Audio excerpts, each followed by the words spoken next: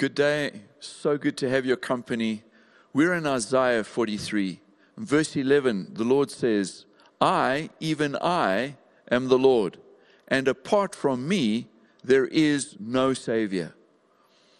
We're in the midst of so much trial, tribulation. The storm that's raging around us here with COVID is causing many people to be filled with all kinds of negative emotions.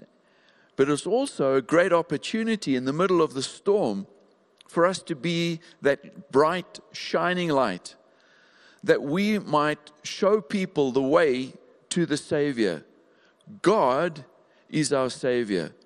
I just love that the Lord speaks so clearly in Isaiah 43. We can know that there is no one else that we can turn to. Yes, medicine helps. Yes, people with all of their knowledge and experience can help.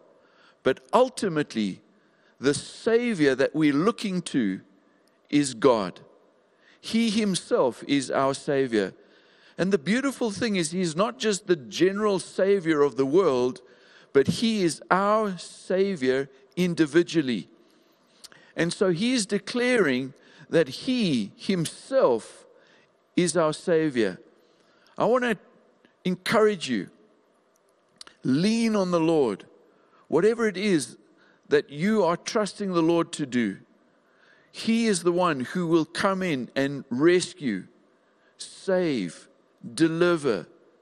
He is the one who has the answer. And He comes from the supernatural realm and bursts into our natural realm with power and might.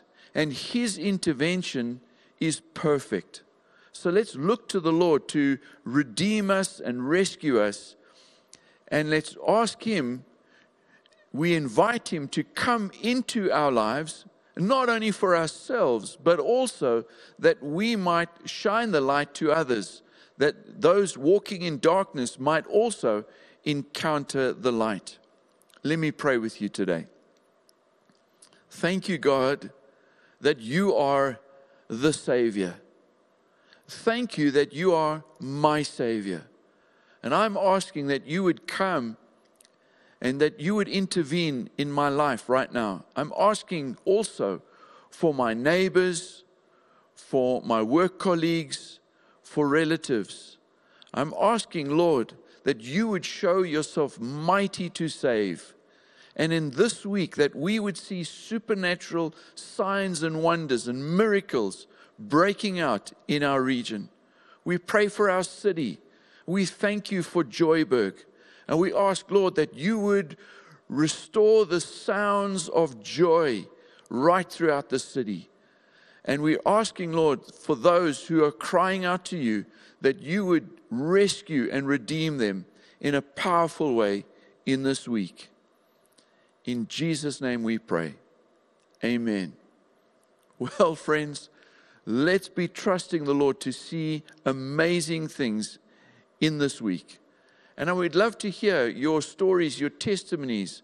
Let us know what God is doing. So drop us a line in the comment section. We'd love to hear from you. Until next time, God bless.